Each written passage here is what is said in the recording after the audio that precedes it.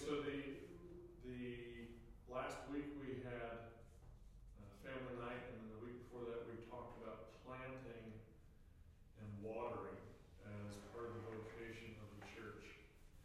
So I want to break that down a little bit, or a lot actually, and talk about some elements of that from our perspective. One of those is how do we actually study the Bible? So in other words, what's our approach to Scripture to where we would even develop an idea of what the vocation of the church is? So if we have different lenses or hermeneutics, as the technical term would be, then it will come out differently as we read Scripture. And we would come up with probably different ideas of what the church's role in the world actually is. So let's first start, if we can, with how do we study our Bibles? And what I mean by that is what processes, mental processes, do we use as interpretive tools to get the truth out of the Scripture, if that's what we're looking for, which obviously is what it's written for, but that means different things to different people. So I can begin, or I can leave it, the floor open to where you guys begin, and we can go from there. So does everybody understand what I'm kind of getting at yet? Maybe not. Maybe. I think give us an example. I think that might be. Give an example. Okay, so if I begin, like we've been in 1 Timothy, okay? So if I go to 1 Timothy, I have a discipline in my mind as I read that I have to use as a tool to understand what the epistle, 1st and 2nd or whatever, to Timothy is all about. And the first one of those tools is what is the context? So to understand what the context is, I have to ask even further questions like what is the historical reality at Timothy's, or the time of this letter is written, so that I can understand the nature of the letter better. That's one question. Who is writing the letter? In what situation is the author in? Does that make a difference? Is that a beginning example? So in other words, it's a basic question about how do we. There's other ways of talking about studying the Bible. Obviously, one of them is a crystal ball method. Have you heard of that? You heard of that? Okay. So in other words, what do I see in here? I see this coming out right now, and that must be the truth of God. That's the crystal ball method. You look into it. You have your own preconceived ideas about things, and then whatever goes into the discipline of the text obviously has to come out. Eisegesis. Right, so eisegesis means into, right? So you have the putting into the text my own perceptions that actually damage my understanding of the text. So, yeah, so exegesis comes again like Exodus, is what am I supposed to bring out? How am I supposed to dissect the text in order to understand what's being said? So it may sound like a trivial point about vocation of the church or something else, but actually it's a very fundamental thing. It's kind of like the idea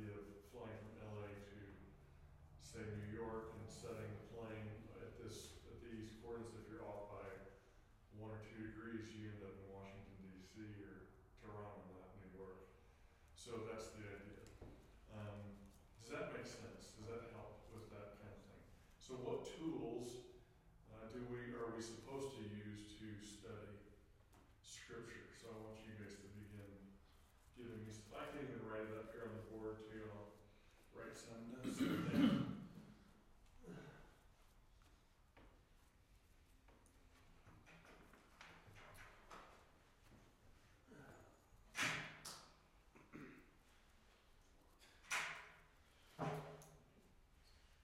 So I said context, and then you have to define that. And so I usually had several questions. You also inferred, when you said letter, type of literature that you're reading. Genre. Say that again. When you said letter, Epistle, yeah. it's also inferring that you're making a decision about the type of literature that you're reading. Right. What genre you're reading, right?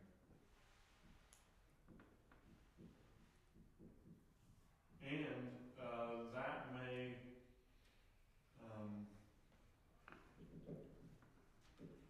may be very difficult to discern at times, especially from a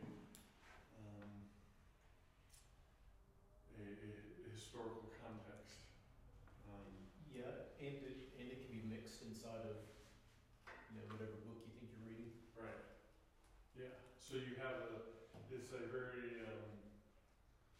very difficult to understand what would have been in people's minds in 1935, let alone 35 AD.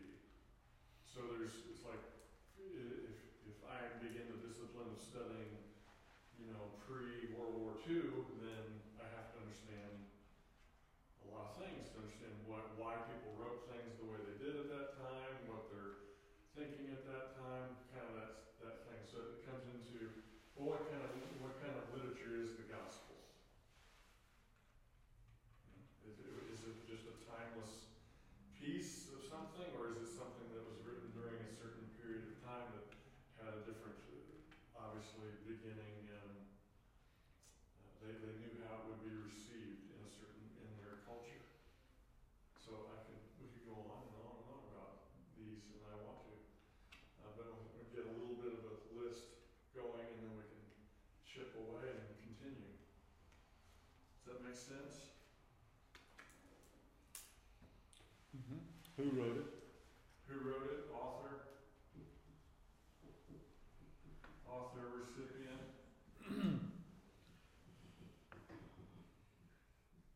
Okay. What was happening at the time?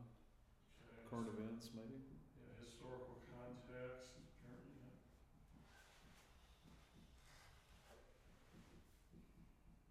Okay. Anything else?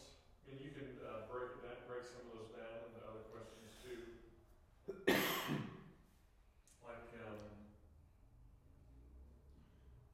What was the purpose of the,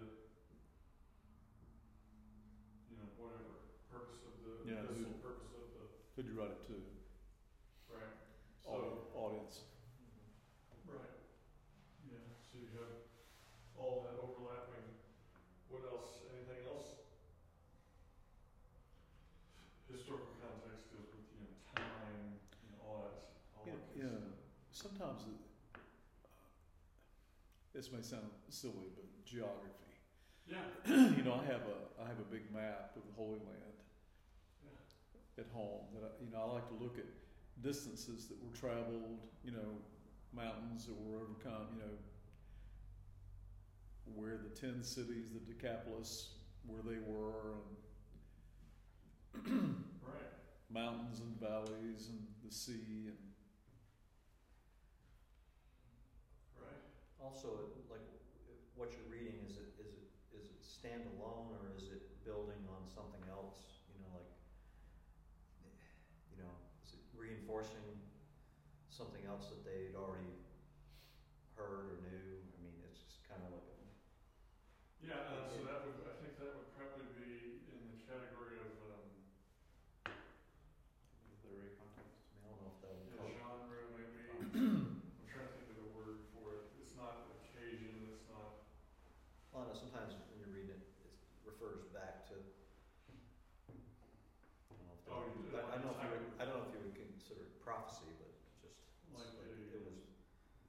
you read this, and it repeats what was already written, and Yeah. Yes. You cannot read Gospel of John and understand certain things if you have read Genesis. Impossible. Right? Yeah, and maybe in a context perspective, like Corinthians, you know, there's some sort of conversation going on, and you're reading parts of it. Right? Yes. It's how many? Okay, so you guys have been to different countries, right? So, name a country you've been to. Mozambique. Mozambique. Okay, so when you went there, let's say you go into. Did you ever go into somebody's house? Okay. Did you go in assuming that it's going to be a typical American type household?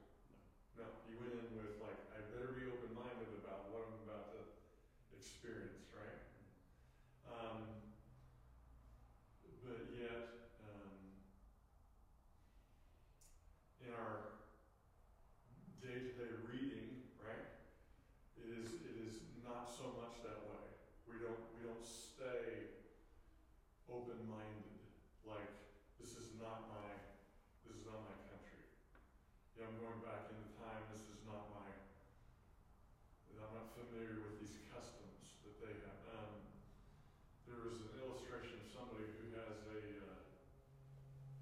Japanese wife, and so when people come over, the expectation is to take your shoes off. Okay, that doesn't mean that that's only Japanese, but the idea is like if you come over to our house, we don't, we're like, no, you don't have to take your shoes off. This woman being Japanese grew up with the mindset that in a Japanese culture, or part of a Japanese culture, that it was symbolic of bringing something dirty into a clean space. It wasn't just, we prefer that you don't scratch the floors or whatever. It was a symbolic aspect of, no, I'm used to, don't bring anything into this kind of space. And so that would be something if we went into Jesus' world,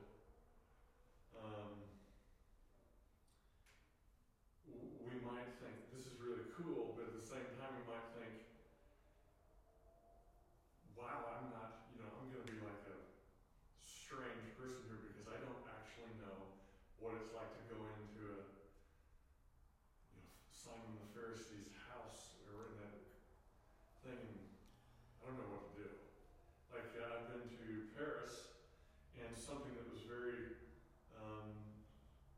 new to me was how they greet one another.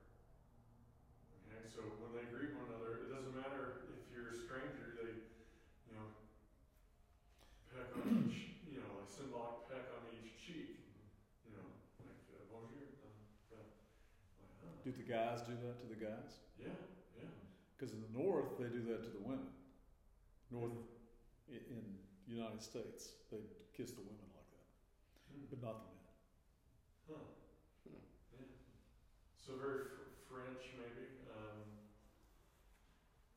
It was customary in Greece to meet some of them that just had different customs of, the way they greeted each other. So you immediately understood you're not in an American context. I knew a guy from Morocco. His name was Sufyan, and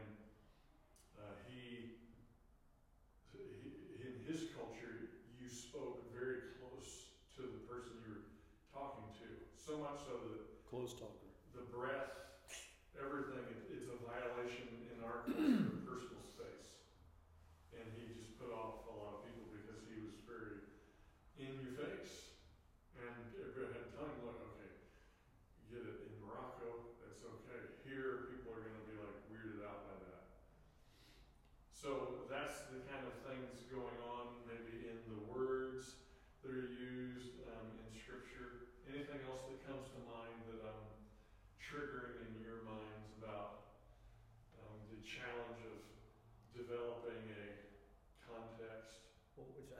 I guess, if I'm understanding you right, what you're saying is instead of just reading it to read it, as you're reading is trying to imagine an image of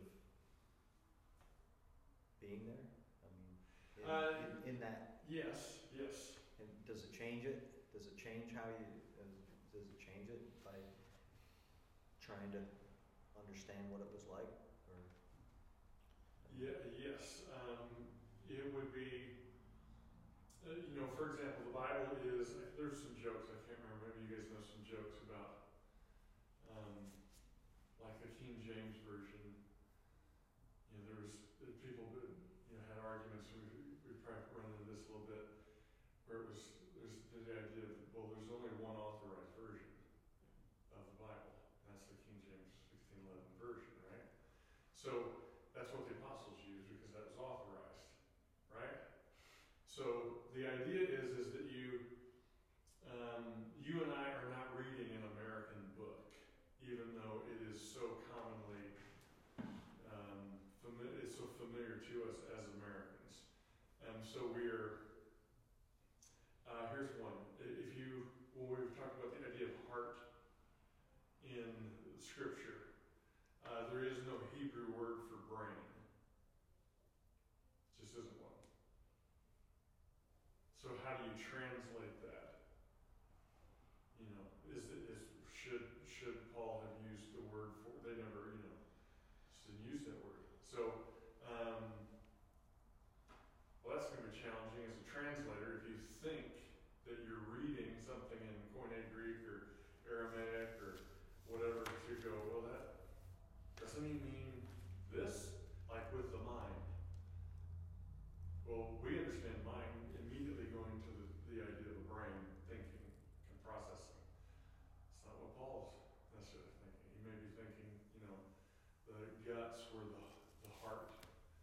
They didn't think of the organ necessarily, but they thought of the entrails and all that kind of stuff of the body and out of the, so it's different to imagine different ways. It doesn't make a difference. It definitely would. How you, like we talked about with the prodigal and the father's running. If I give that text to Luke to read, and I say, pick out the shocking things in that text. Nothing. Well, there's nothing. I've seen people running. There's no problem with that. I didn't think that being around pigs was anything bad. I didn't think even asking for inheritance was all that bad. That's a normal thing. Right? So there's a lot of cultural things that really develop that context for us to pull out what was intended. And of course there can be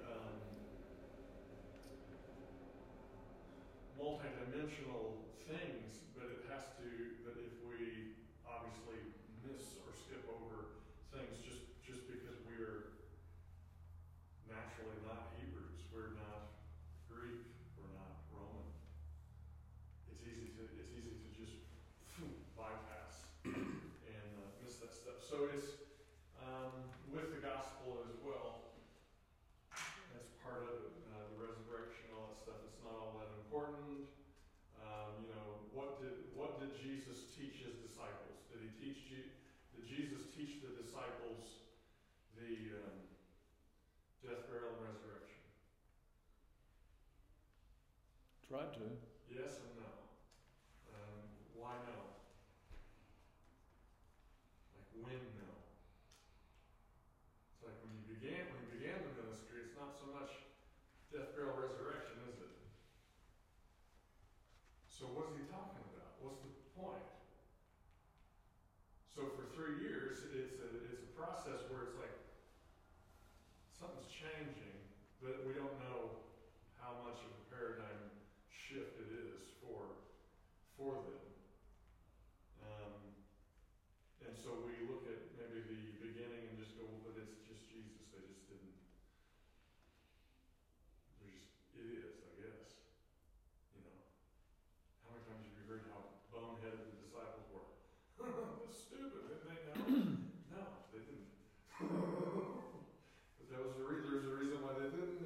problem, yes, but their boneheadedness is probably one of those things that Scripture's trying to tell us and go, yeah, they were boneheaded. Well, maybe you are too with some things. So that is something that is in there that would come out and change our minds about things. So again, how do we even arrive at what we think should be?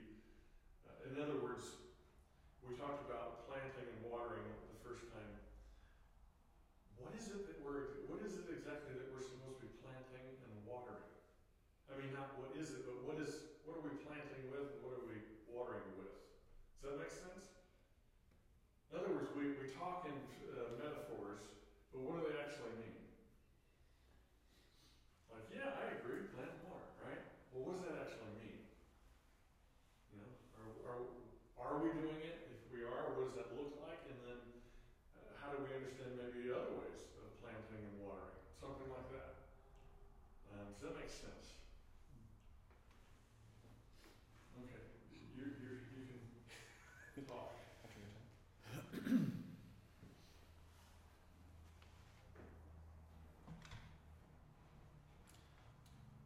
When so the example of the disciples, or just the people of the time, were in kind of the same predicament that we are in, or that I guess really anyone through time has been in, where they were understanding prior text in their context, or struggling to understand, how did it translate? How does Isaiah scripture translate to the time of Jesus? There's some different thoughts about that. Yeah. We have some of the writings in Ezekiel and Daniel and others. Lord, you're about to restore the kingdom. They didn't say that for no reason. It was based on an understanding of text.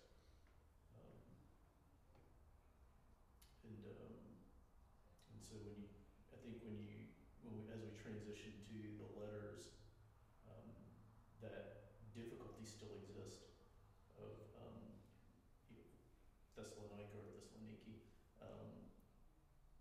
the expectation of what is to happen based on some message or some text.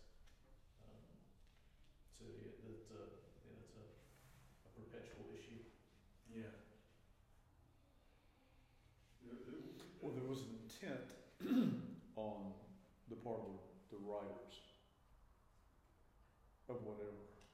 It's like the Constitution. There was an intent in writing that, and people come up through the ages, given after time, ascribe a different intent that's more of what they wanted. I think you see that in the Bible. You see an intent there of things that are written, and then the Jews coming up with their own, what they wanted, and they wanted at the time of Jesus, and that's important context. They wanted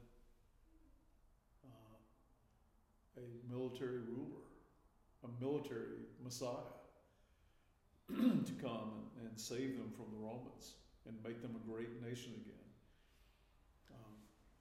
And I think that's what like you said, we always, people throughout ages, throughout time, ascribe their own intent to things. And sometimes it's hard to realize, hey, I ascribed that intent because of what I wanted, or because of what my ancestors wanted, or whatever, instead of what was really there. I don't think it's malicious at all. The way that Malachi ends, we read there with the disciples and everyone else, like, okay, is this when it's going to happen? The awesome day of the Lord.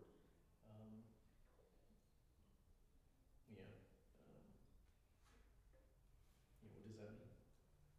And then the whole system of in Jesus' time, what was happening with the teachers of law, the scribes, the Pharisees, what they were teaching, how they were behaving, that was normal to them. and the laws, you know, the traditions had become laws, and into a book of 600 different laws, and you know, that's I think that's something we have to watch out for. You know, what are we putting there? What are we ascribing to the scriptures that's not really there? It comes from more of our comfort level or our past learning or what we hope to have instead of what's really there. Yeah. There was constant debate about the Pharisaic, rabbinic interpretation. There was evidence of that with, you know, the famous teachers Shammai and Hillel, and so that was ongoing even as I think that as people asked Jesus certain questions, some would refer to Shammai as being the more conservative interpreter, and Hillel would have been somewhat more, in their minds, liberal. I don't think he would have been, in our sense of the term liberal, by any stretch of the imagination, but back then, there was varying schools of thought, and another example would be the Pharisees and Sadducees. A major difference between them is what? The resurrection. The Sadducees would not teach that. Why? Why did they come up with that? And where did the Pharisees even get that idea? So there's a lot going on in the text that we read in that historical context that is not necessarily, I'm not saying that it should be a substitute for the text, but that a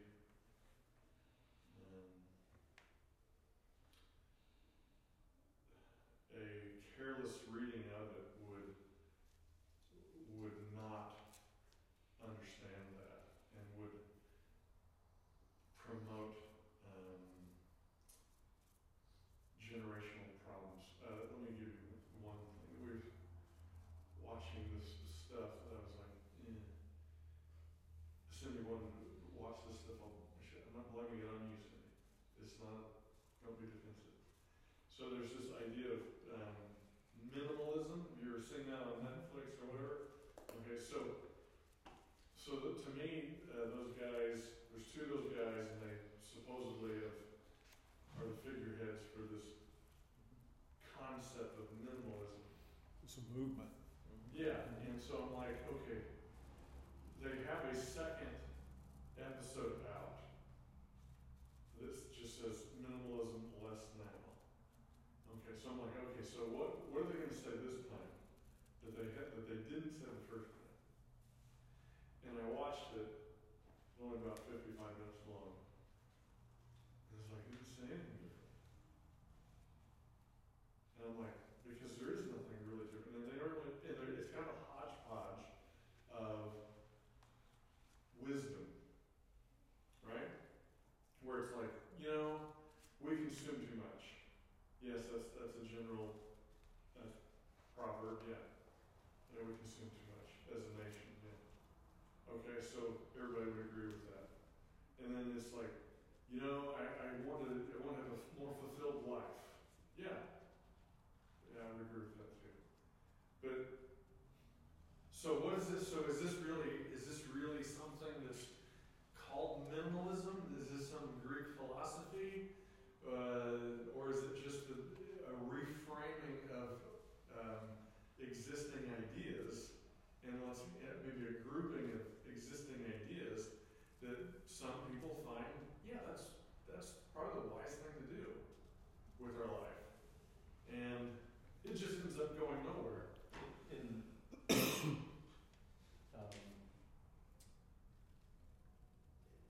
As an example of literature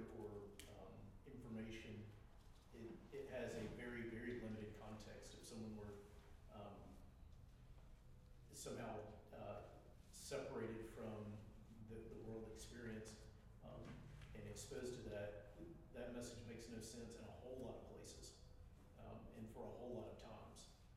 It's a very peculiar concept to wrestle with, very limited. So another tool for looking at literature is like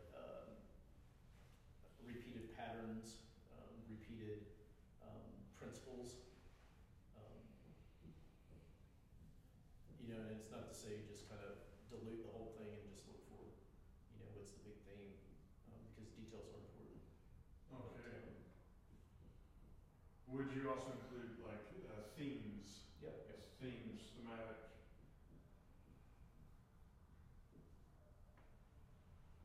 So in other words, locating these things after obviously careful reading and stuff like that might inform us of what, like Jeff was saying, it's building upon.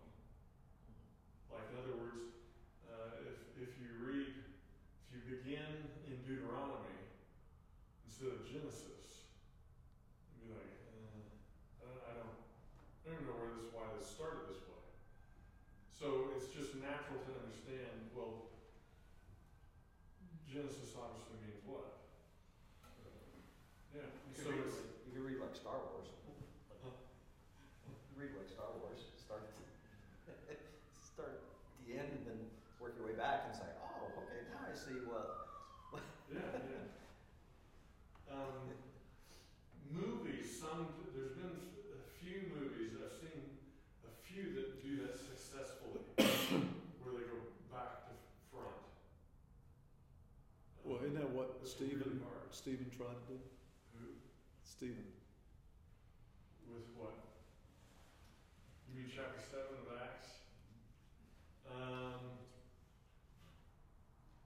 He tried to go back and say, here's where it all began. And here we are now at Jesus. Okay. Yeah, I think that he is. I mean, correct me if I'm wrong or you think I'm wrong, because I'm from what I'm putting together, is I'm thinking that Stephen is. He's got. He sees. This. And he's like, you guys have all of this stuff. You guys have all these dots.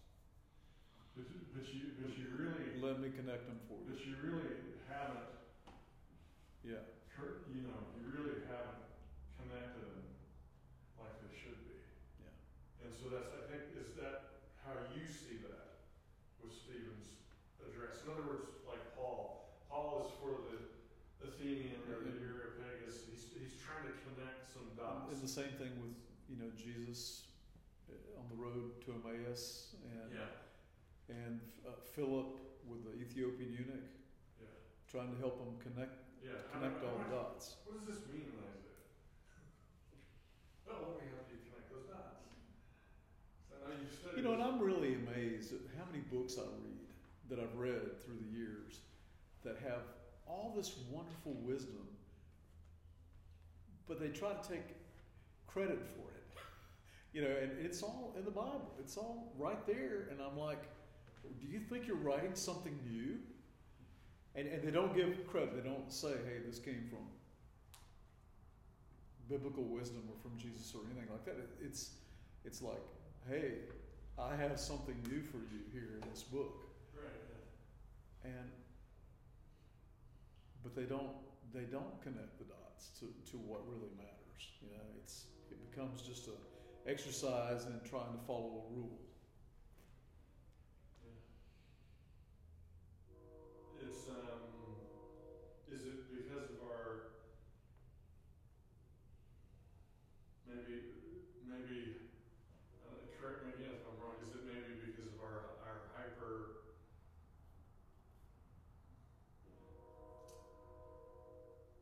consumer behavior? I think it's because of arrogance. Well, yeah, but I mean, like we're used to like But even like, with the Pharisees, I mean, they had all these rules and stuff, and they wanted to be the keepers of all that and the orbs of that knowledge, and if you want to know, the way, what's really true, what's really right and just, you have to come to us to get that, Yeah. But I think it's arrogance in us wanting to portray, and people that write books wanting to portray themselves as, hey, I came up with this. I'm really wise. Well, I agree. I think that I have made the mistake at times, even in sermons, that I will speak about social media, big tech, stuff like that. So if you look at Google, Facebook, Instagram, Amazon, right? And we can blame them for what's going on. But you can't. Why? I mean, from my perspective, and what the point I'm trying to make, you can't. Why? It wouldn't be there without us. Right. I mean, if there was no product, if we weren't consuming it, there'd be no product. It'd be like blaming guns for deaths, or Right. blaming drugs for addictions and deaths. It's not those things. It's people. Right. It's we created the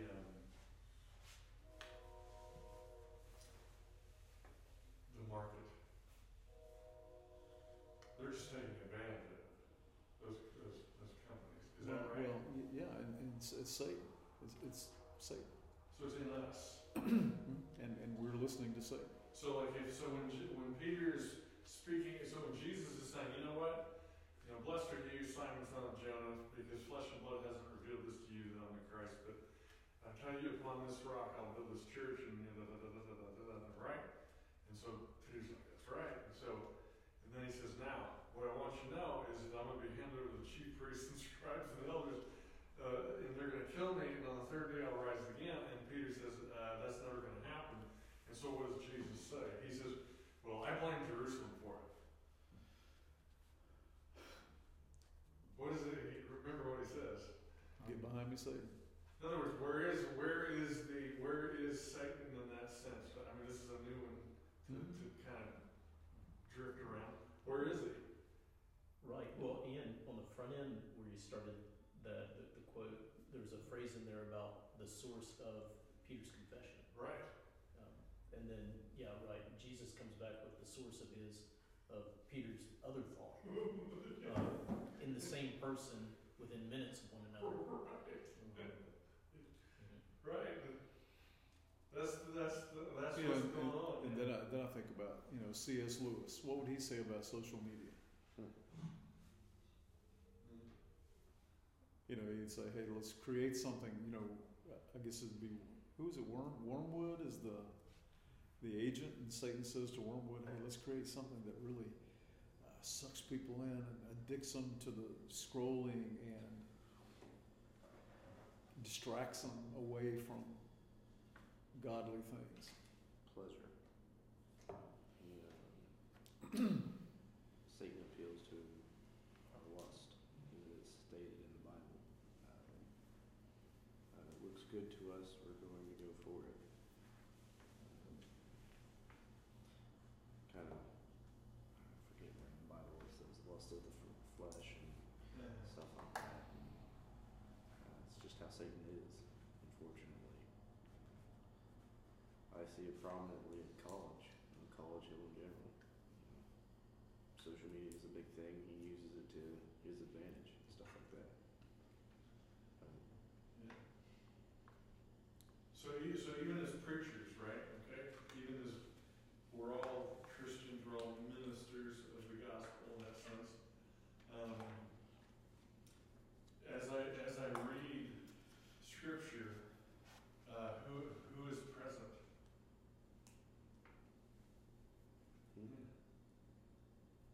Both. It just depends on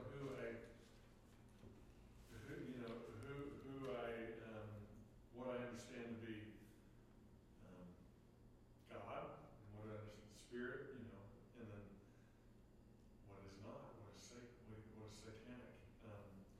we say things that are satanic a lot. We don't label it that way.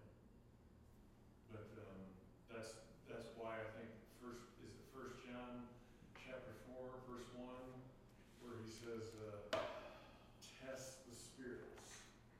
And what he means is there's going to be a lot of teaching out there, I think.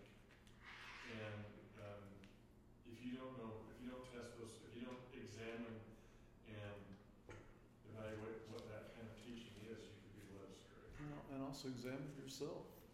You know, we lie to ourselves, and Satan's happy to accommodate that. And so test what, you know, why am I doing? You know, reading the scriptures and getting that in your head. Why am I doing what I'm doing? Why am I saying what I'm saying? Why am I feeling what I'm feeling? Is it godly? Is it like Jesus? But don't defend it. Yeah, I mean, just personally, I find myself, you know, if I'm being honest, I find myself in thought in the wrong a lot. I mean, just naturally in the wrong, and recognizing I just don't even know what I'm talking about. I don't mean like with everything, but sometimes it's like we had the guy come out today to fix the unit, you know, and I'm just thinking about this while I'm out there outside, and he knows what he's doing. You know, he's got his tools. He's testing the temperatures of the lines and all this stuff, and I don't have a clue.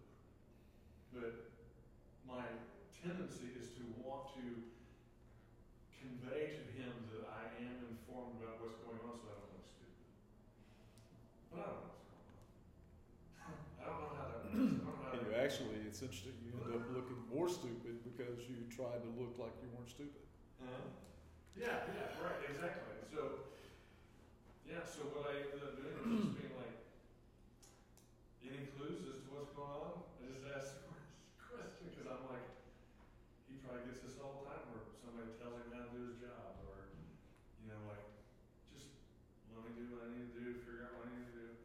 So I constantly in consciousness am seeing where I'm pulled, you know, where I want to do this and that comes with the age, of course, too, that you separate and sift out things. But that's what we're talking about with Scripture too. Is if I find something that is more immediate to my impression of something, I'm more likely to latch on to that and want to promote it, right? Versus someone else may read that and go, that's not going to be good for everybody right now. Misinterpretation. Yeah, I mean, it may be like that's a truth that you should understand, but that's probably you don't probably want to throw that out there right now. It's not You know, it's really interesting. When I first became a Christian, I became a Christian in a very conservative, traditional Church of Christ, and they would tell you that, hey, we're the only ones, we're the only Christians, and you need to go home. When you go home in the summer, I was a student. You go home in the summer, you need to make sure people understand that you're not really a Christian unless you're doing what we're doing. And you know, that was very appealing to me because I really liked being special. You know, and having some knowledge that other people, and being in a group that was separated and apart from everybody else. It appealed to my ego. You know, it did not go well when I went home that summer. I think I alienated every family member I had. But that's the deceptiveness of Satan. He really loves to appeal to anything that's going to get us. You know, appeal to our ego, appeal to our senses, appeal to our any weakness we have. He's gonna hit that. He knows, and we have to be looking for that. You know, he's here right now. Satan is here in this room right now, trying to figure out how can I get to one of those guys. Yeah, It's interesting to think of that he would take the Scripture, and Satan was very knowledgeable in the Scripture, but he would twist twist it just a little bit to be able to appeal to one's sense. You know, just a just an interesting thing to think of. Well, yes, very, very good observation. What would you guys say about that? Because in my mind, that's where the battle is. In other words, or the war. I don't need to go, like, if you're, sometimes in another phase of thought or something, no need to bother you there. But if you go into here, that's why this is such a controversial book, right? Because it just goes, that turns your world inside out. Can't. It's a weapon. Yeah, it's a weapon. There, yeah, very good. So we don't think of it that way, but it is. That's the importance of context, right? This idea of hermeneutics and not reading into the scripture, but the scripture, or reading out of the scripture and taking text for what they actually mean, and acknowledging the differences between our context and the context that was written in, and so we can find what is the truth.